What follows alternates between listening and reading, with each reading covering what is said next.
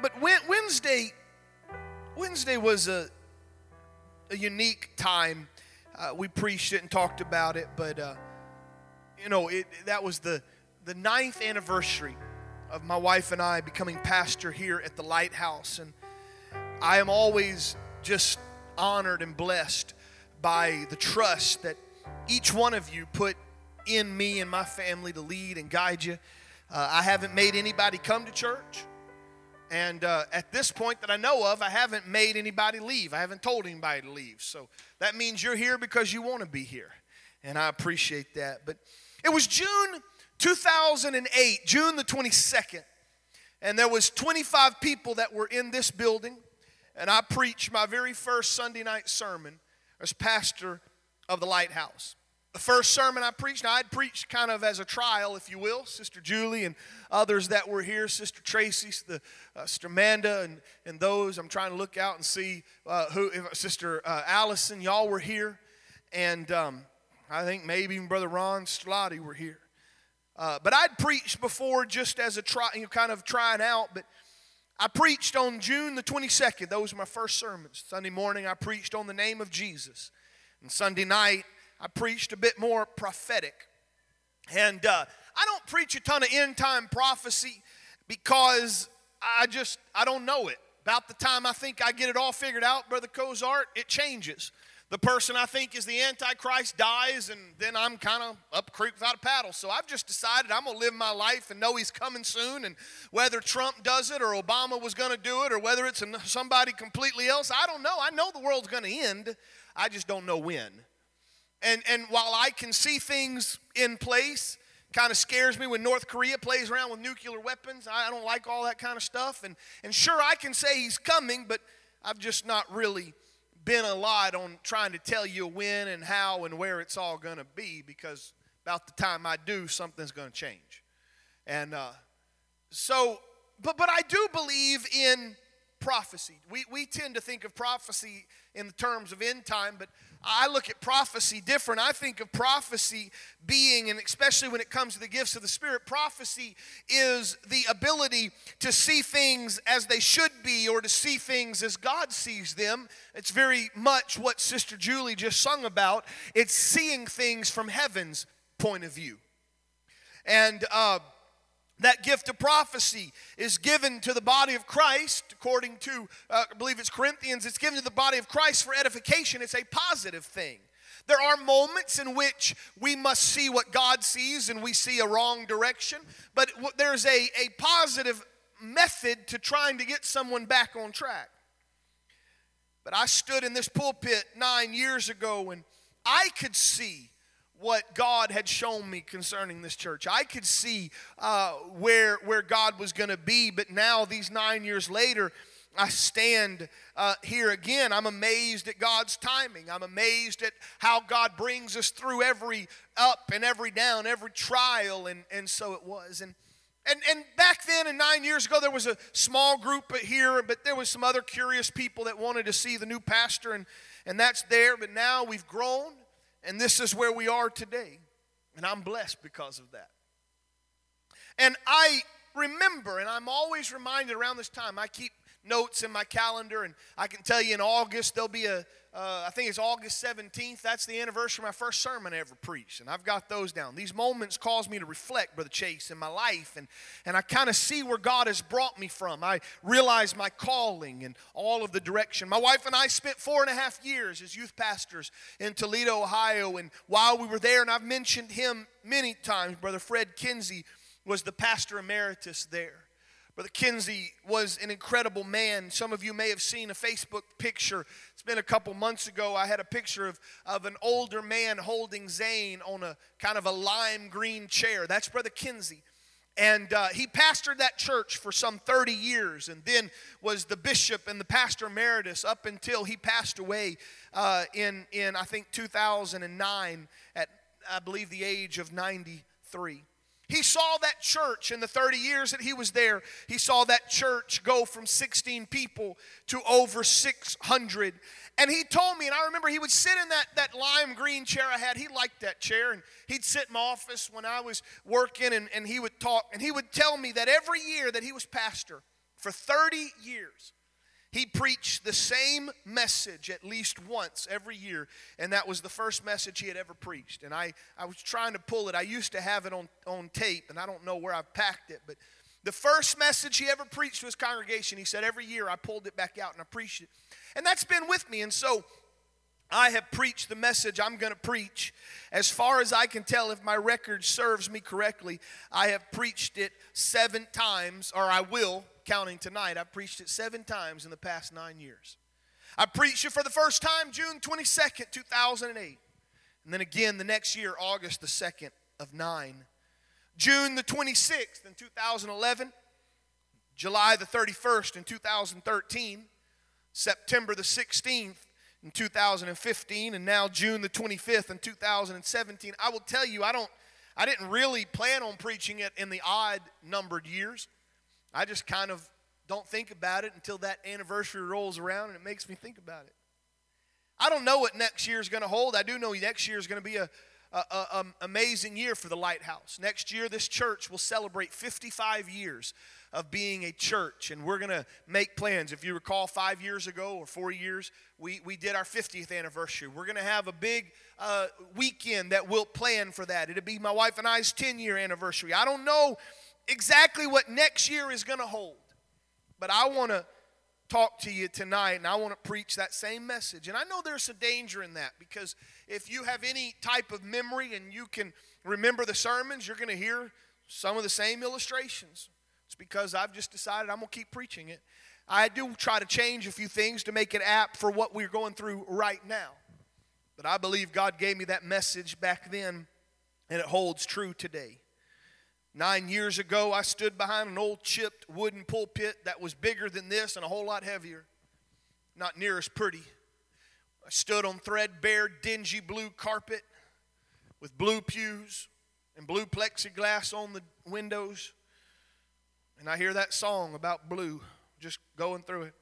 But I preached about building bridges when you should be parting waters. If you have your Bibles, would you turn with me to 2 Kings chapter 2, starting in verse 7. And I want to get there. See, there's some timeless truths in the Word of God that we always need to be reminded of. And as the church goes through a progression of its growth, and new people come in, and the church, the look of the church changes a bit as some of us get older. Not some of y'all don't get older, y'all stay the same, but I'm getting older, and families grow, and things happen. I want to be reminded that God can still part the waters. The Bible says in 2 Kings chapter 2 and verse 7, 50 men of the sons of the prophets went and stood to a view afar off, and they stood by Jordan. And Elijah took his mantle and wrapped it together and hit the waters, and they were divided hither and thither, so that the two went on dry land. And it came to pass as they went on and talked that, behold, there appeared a chariot of fire and horses of fire, and parted them both asunder. And Elijah went up by a whirlwind into heaven.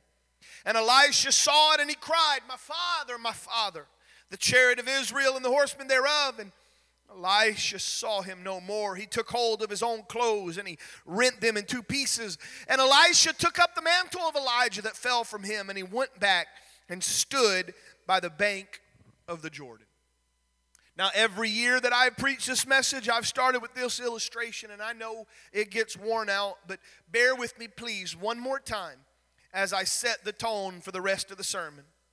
It's the little boy that came home from Sunday school, and mom and dad said, what did you learn today? And he said, well, you'll like this, Brother Harris, since y'all are doing a whole series downstairs on Pharaoh and all of that. He said, what did you learn? He said, well, the little boy said, I learned that God sent Moses down to Egypt to get God's children.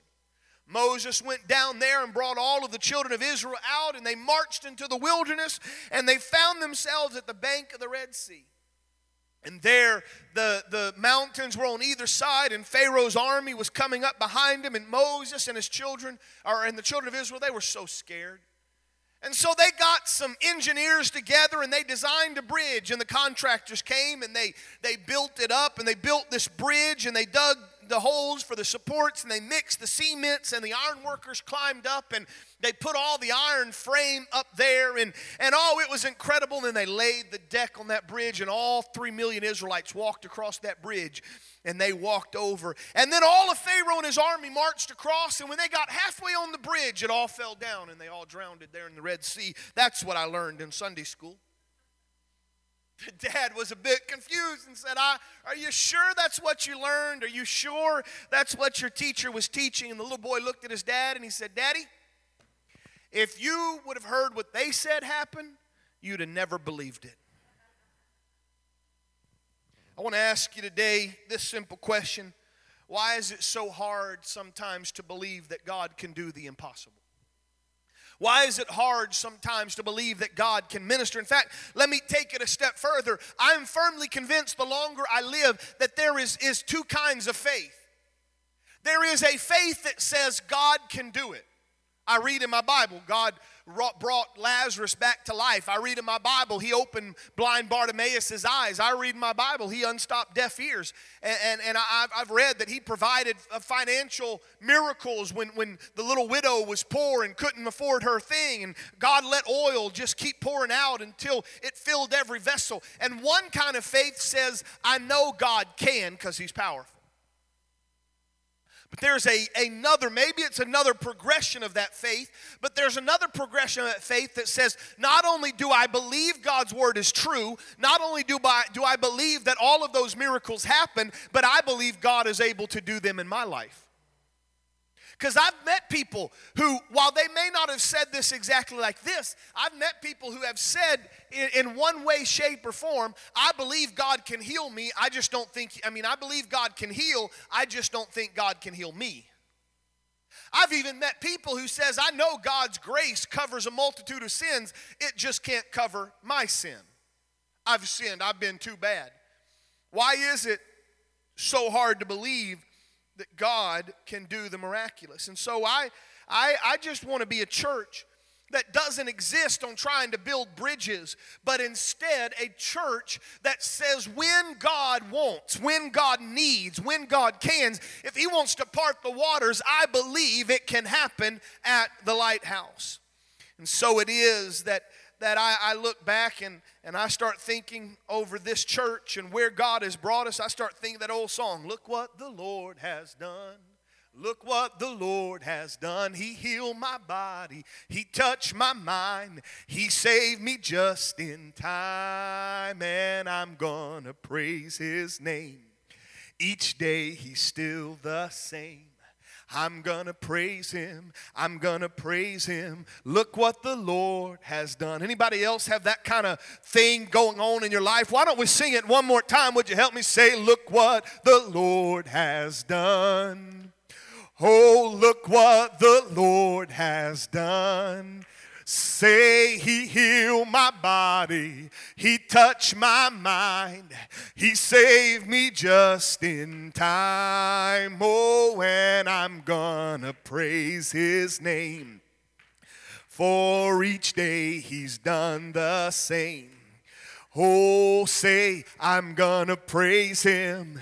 Look what the Lord has done. See, there's something about reminiscing. It's okay to look back at where God has brought you from. The danger is if you want to go back there. I don't want to go back there. I don't want to go back to the good old days. I don't want to go back to where God brought me from. But I am cognizant that I didn't get here by accident. This church did not get here by accident. You did not get here by accident. He brought you out, and He's brought this church a long way in some 54 years. The story of Elisha reminds me and it helps me understand this church and how our mindset and attitude ought to be. The Bible tells us in 1 Kings chapter 19 that Elijah began to leave Sinai and was walking to Damascus. And there on that journey, he found a young man that was plowing with 12 yoke of oxen. That's 24 oxen. That's a powerful team of oxen. And so he was really getting it done. It must have been a big portion of ground that this young man, Elisha, was plowing with. And the Bible records that interaction when as he walked by, he took off his mantle that represented his prophetic office, and he tossed it over there and put it, the mantle of Elijah, he put it on that young man Elisha. Elisha went home, kissed his mom and dad goodbye, told them we're going to go, and then he followed Elijah. As far as I can tell, it was some 7 or 8 years that Elisha followed Elijah, and we don't know what happens. There's no recorded interaction between those two. The Bible just says he followed Elijah. There's no fanfare, there's no recognition. But listen to me, somebody that longs to be in the ministry, listen to me right now. If you have any desire for God to ever use you in some sort of a ministry, it is absolutely imperative that there is a time where you just simply follow the will of God and the call of God without trying to get behind a pulpit and trying to do this and that. You're just letting God mold you, because there will be a day that God gives you the pulpit, or God gives you the ability to do that. And for 7 or 8 years, Elijah and Elisha simply followed. But all of a sudden, 2 Kings opens up. It's the beginning of where we started to read. And the Bible says it came to pass when the Lord would take Elijah into heaven by a whirlwind, that Elijah went with Elisha from Gilgal, and Elijah told Elisha, why don't you wait here? For the Lord is sending me to Bethel. And Elisha said, as long as the Lord liveth and my soul liveth, I will not leave you. And so they went down to Bethel. You're going to notice a series as we go forth, a series of places where we can get sidetracked off of the direction that God wants us to be. And so it was there that Elijah told Elisha, said, why don't you stay here at Gilgal? Somewhere God spoke to Elisha, I guess, or Elijah rather, maybe both of them. Somewhere, I think Elijah knew his time on earth was coming to an end. I don't know if he knew how it was going to all play out. Only 2 people recorded in the Bible ever left earth without dying, and that was Enoch, now Elijah. I think Elisha must have heard or got wind of that and knew something was about to change in that relationship and in that ministry. And so when Elijah told Elisha, stay here at Gilgal, Elisha said, not on your life, not even on my life. I'm not going to leave you. I want to be when God pours out his blessings. Gilgal means a rolling stone or a wheel. You know the old saying, a rolling stone gathers no moss. This is kind of where some of us get stopped, and that is we never get started. We just kind of spin our wheels. We make a lot of noise, make a lot of racket, but nothing ever happens. A lot of plans, a lot of talk, but nothing ever gets going. But I was studying that out and realized there was a deeper meaning to Gilgal. It's found in Joshua chapter 5. In Joshua chapter 5, it tells about how the children of Israel, verse 10, encamped around Gilgal, and they kept the Passover. And they did eat, and I want you to pay close attention to verse 11. And they did eat of the old corn of the land on the morrow after the Passover, unleavened cakes and parched corn in the selfsame day. And the manna ceased on the morrow after they had eaten the old corn of the land. Neither had the children of Israel manna anymore, but they did eat of the fruit of the land of Canaan that year. See, just really quick, God had brought them over the Jordan River. They got over the Jordan River. This was before they went and knocked Jericho down. They get over to the Jordan River. They celebrate Passover. And right here in Joshua chapter 5, the Bible says very clearly that they ate their old corn that had been with them in the wilderness. And the manna was there one day after that Passover, and then it stopped. And the purpose was, there comes a point in everybody's life where you cannot exist on the substance of the past. Now, don't get me wrong. You know I love old songs. You know I love singing the old hymns. But if we're not careful, we romanticize the good old days, and we start talking about the revivals of yesteryear, and we start talking about how I got the Holy Ghost and what happened way back in the 70s or 60s or 50s or 80s or 90s, and we get caught up. And what happens is we never leave the wilderness. And I've seen it in churches as well. If churches aren't careful, they exist on past manna. They exist on miracles from the past. But I'm telling you right now, as your pastor, I believe that there are miracles in the making right now. And I believe that we don't need the manna of yesterday. We need what God has in a land of Canaan. I want to eat the fruit of right now. I want to see the harvest right now. I want to let the old pass away, and I want to walk forward from Gilgal, and I want to enter into a promise that God has given. I want the future to be better than my past. And that's what has to happen. And so Elisha said, I don't want to stay in Gilgal. I want something new. I want something fresh. And so we go a little further. The Bible says in 2 Kings chapter 2 and verse 3 that the sons of the prophets which were at Bethel came forth to Elisha and said unto Elisha, knowest thou that the Lord is going to take your master away from thy head today? And Elisha said, yes, I know it. Now hold your peace. And Elijah said to Elisha, stay here in Bethel. For the Lord hath sent me to Jericho. And Elisha said, as the Lord liveth and as my soul liveth, I will not leave thee. And they came to Jericho. It's here that you're introduced to these sons of the prophets. For lack of a better word, just that's the Bible school, if you will, and nothing against them. But these were those that were training to be ministers. These were perhaps pastors or preachers or ministers. And I want you to see, I don't want to be one of them. I don't want to be one that stands on the outskirts looking in. And you'll understand that in a moment. So Bethel, it means the house of God. It's where God ministers. It's where we get our spiritual food. It's where our lives are changed. It's where people are healed. It's where people are filled. And it's where God begins to move in the services. But it's also the place where Elisha said, you know what? I love the moving of God in a church. I love the moving of God here, but I want something more. I don't want to just feel God inside a church building. I don't want to just touch the throne of God in a church building. I want to do it everywhere I can, and I'm not content to just come to church and sit on a pew.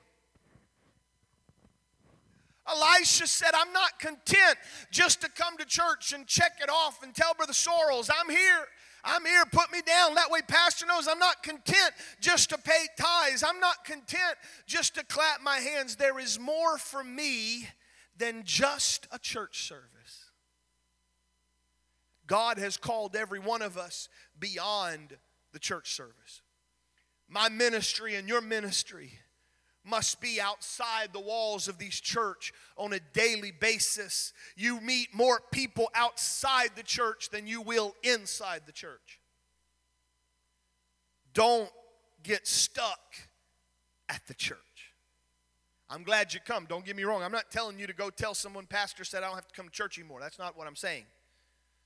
But this ought not be the pinnacle of your Holy Ghost experience, that you sit on a nice purple padded pew. There's something greater God has called you for that's going to help this church. 2 Kings chapter 2 verse 5, we go a little bit further. Here's those sons of the prophets again. They're at Jericho and they come to Elisha. Now we've gone from Gilgal to Bethel. Now we're through in Jericho, and those sons of the prophets come to him and they tell Elisha, don't you know that God's going to take your master away today? Elijah, same thing. Yes, I know it. But I don't need to hear your voice. Hold your peace. I'm going to stick with him. I want to see what God has in store. And Elijah looked at him and said, tarry, I pray thee, here, for the Lord hath sent me to Jordan. And he said, as the Lord liveth and as thy soul liveth, I will not leave you. And they went on.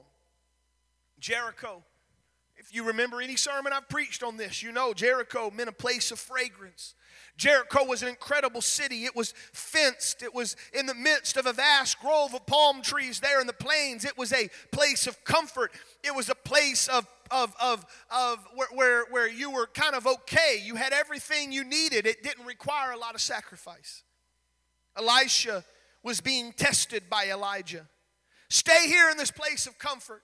Stay here where all of your needs can be met. Stay here in your comfort zone. But Elisha said it best, I'm not content to be content. I want something more. I'm willing to move on. I'm willing to go. I know it seems like a good place to be, and if I'm not careful, this is where too many of us stop. Church is going okay. It's a comfortable church. It's a good church. I got friends here.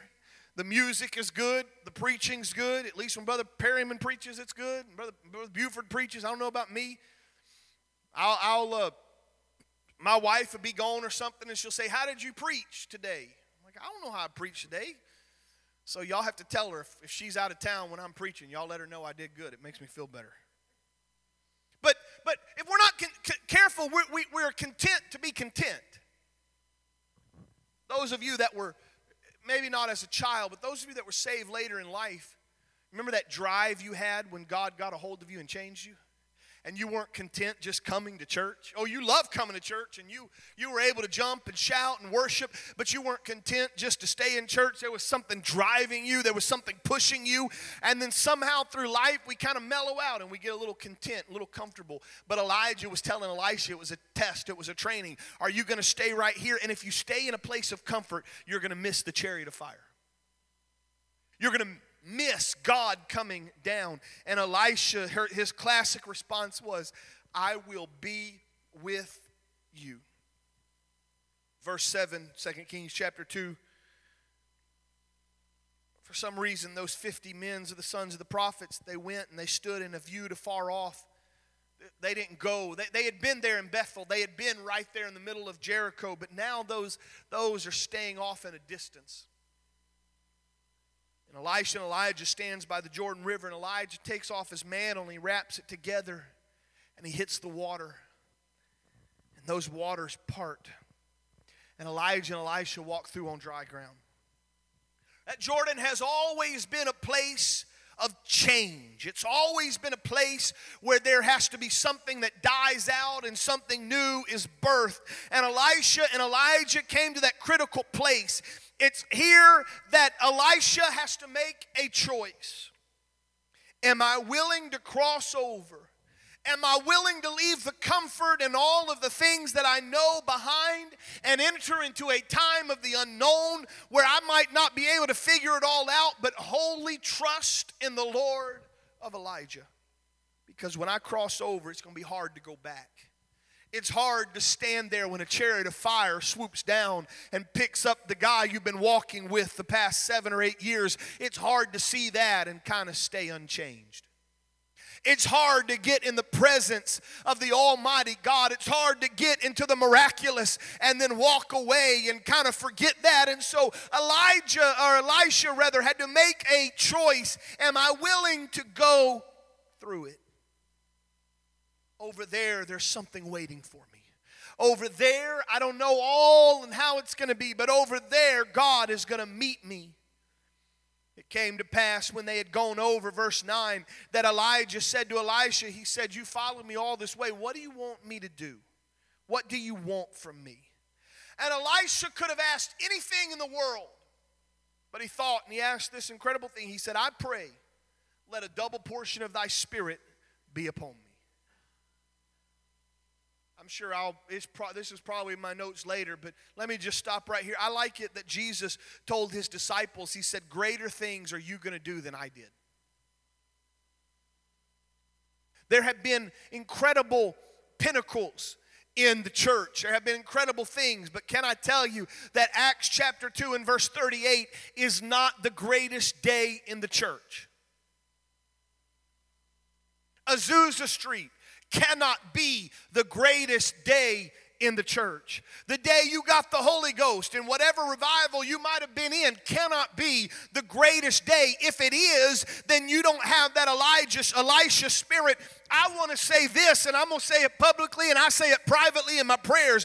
God, you know the ministers that I followed. You know the ministers that I look up to, and I want to do what they did. I realize it requires prayer and fasting and working for Him. But God, I want to have a double portion of your spirit upon me. Why? Because this is the day that God needs to move greater than He ever has before. Can't always look back And I realize I'm naming names that some of you may know, but these are giants of the faith in the Apostolic United Pentecostal Church. We look back and we look at the Urshins, Brother Nathaniel and Brother Jonathan. We look at the Fred Kinseys, and we look at the Kilgores, and we look at the Cleveland Becktons and others, and those are great men of God, but those cannot be the pinnacle of preaching and pastoring. Because there has to be a double portion that somebody craves in 2017. I want more. And this was the key. Elijah looked at Elisha and said, if you will stay with me, if you'll stay with me into the unknown, then when it happens, it shall be yours. It came to pass, verse 11 of 2 Kings chapter 2, and they were still going on. They were talking, and I don't know what they were talking about. I wish I knew. And lo and behold, a chariot of fire appeared, and horses of fire, and it parted them asunder. And Elijah was sucked onto that chariot, and he began to go into the heavens, and he was gone. The Bible says that Elisha saw him no more. He calls out, my father, the chariot of Israel, the horsemen thereof. And there was no more. The heavens closed, and he took a hold of his own clothes, and he rent them in two pieces. I know part of that renting was a form of mourning, so to speak. It was just kind of a way to say, my goodness, what happened? I don't even understand. Elijah's taken away by the chariot of fire. Elisha's there. There's the sons of the prophets off there on the corner, and they're seeing it all come to pass. And a decision was made. That mantle falls from heaven. Elisha goes and picks that mantle up, and the Bible says he went back and he stood by the bank of the Jordan River. You and I, we have this moment in our lives right now. Doesn't matter if I preached this back in 2015. There's a lot of water that's crossed under that bridge. There's a lot of things that have happened in your life and in my life, in the life of this church, and in the direction and destiny of this church. There's lots of things that happen. My goodness, world is moving so fast that a couple months ago seems like a lifetime sometimes. We stand at that Jordan River. I stand there as a pastor, and I stand there as an individual. You stand there the same. And you hold the presence, the mantle of God, so to speak, however you want to view it. You hold that and you have this decision. I know He's the God of Elijah. I saw what God can do. But can He be the God of me as well? If I hit this water, I want that same thing that He did for Elijah. I want that water to part. I don't want that to be the good old days when you sit around the church and fellowships and you say, do you remember you remember when Elijah parted those waters? It's been a long time since waters have been parted. I don't know that we'll ever part those waters again, but man, that was a cool day. I was there. I want to get around some fellowship and I want to start talking. I want to say, do you remember what God did Sunday night?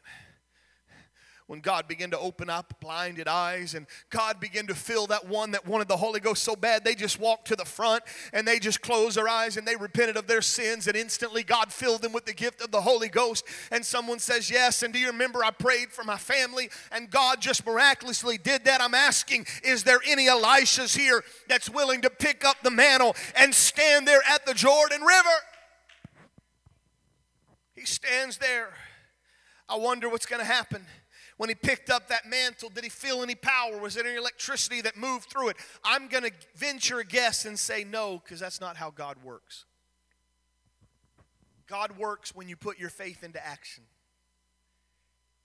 I'm sure old Elisha looked around and saw those 50 sons of the prophets up there and said, well, you know what's going to happen? What if I smack that water and nothing happens and they start making fun of me?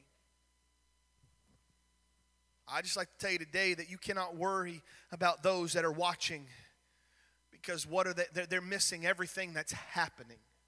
I'm not interested in the spectators. I'm interested in the participators.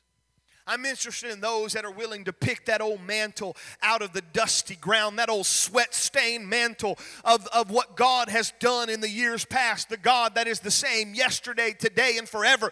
I'm looking for someone that's willing to pick that old dusty mantle off of the ground and walk to a Jordan River and say, God, I'm ready for you to be the God of Elijah, and I want you to be the God of Elisha, and I need somebody to exercise their faith.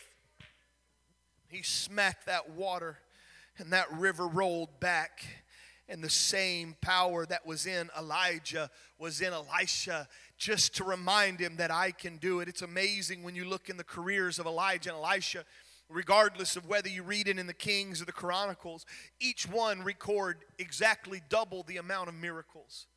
For Elisha as Elijah, a double portion. Elisha's ministry lasted 13 years. Elijah's ministry lasted 25 years, almost twice as long. Those sons of the prophets didn't have that because they weren't watching, or rather they were watching when they should have had it. Perhaps it would be better to say those sons of the prophets, this is what they had. They had a form of godliness, but they denied the power thereof. Hallelujah. Can I just tell you today, Sister Buford, if you'll begin to come. John said it, well actually Jesus, he recorded the words of John. Jesus said, verily, verily, I say unto you, he that believeth on me, and the works that I do shall he do also, and greater works than these shall he do, because I go into my Father. And whatsoever you ask in my name, that will I do, that the Father might be glorified in the Son. And if you ask anything in my name, I will do it. God is destining you and I to be water partners. Hosea said it, and it's that double portion that's promised.